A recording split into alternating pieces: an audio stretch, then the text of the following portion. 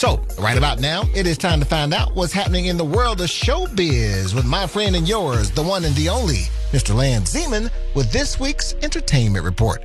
What you got for us, Lance? Dookie, Chris Tucker, Marlon Wayans, Jason Bateman, Viola Davis and Matt Damon have all signed on for Ben Affleck's Nike project.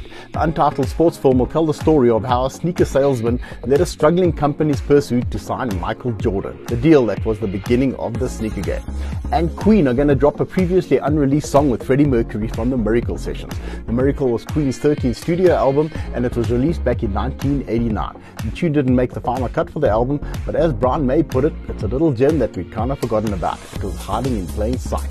The as yet untitled track will be released in September.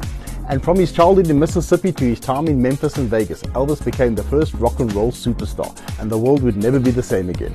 Baz Luhrmann, who gave us Leonardo DiCaprio in Romeo and Juliet, and Nicole Kidman in Moulin Rouge, directs the Elvis biopic that stars Austin Butler as the king and Tom Hanks as his manager, the legendary Colonel Con Parker. Expect mind-blowing visual effects and a soundtrack of mashups to make you rethink Elvis's music. You can only watch this one on the big screen.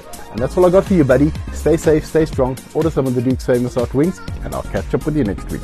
All right, thank you so much. That was Lance Zeman with this week's entertainment report. And remember, thanks to the cool people over at Solid Gold Podcast, you can get the entertainment report wherever you get your podcasts.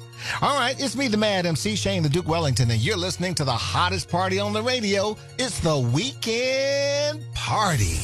Hot 1027.